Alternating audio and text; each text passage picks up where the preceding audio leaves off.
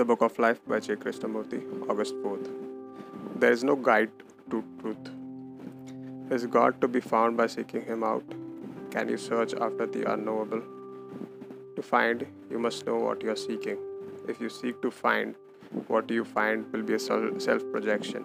It will be what you desire, and the creation of desire is not truth. To seek truth is to deny it. Truth has no fixed abode. There is no path, no guide to it, and the word is not truth. Is truth to be found in a particular setting, in a special climate, among certain people? Is it here and not there? Is that one the guide to truth and not other? Is there a guide at all? When truth is sought, what is found can only come out of ignorance, for the search itself is born of ignorance. You cannot search out reality, you must cease for reality to be.